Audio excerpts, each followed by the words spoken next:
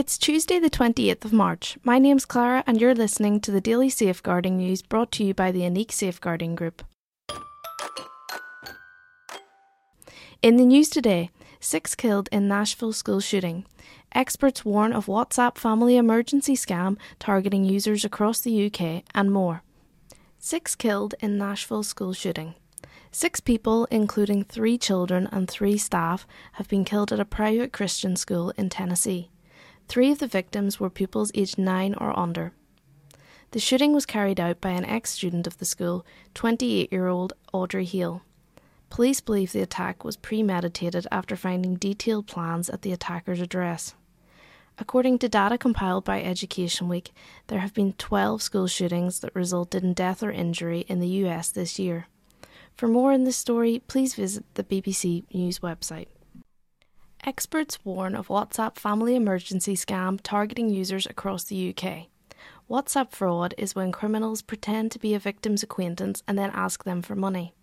Currently, the most prevalent form of family emergency WhatsApp scam is from criminals posing as a friend or family member claiming to need financial help. The fraudster will typically pretend there is urgency to the situation, which would entice their victim to act quickly. Usually, the phone number used by the criminal is unknown, but the photo attached will be familiar to the victim as the criminal has copied it from social media.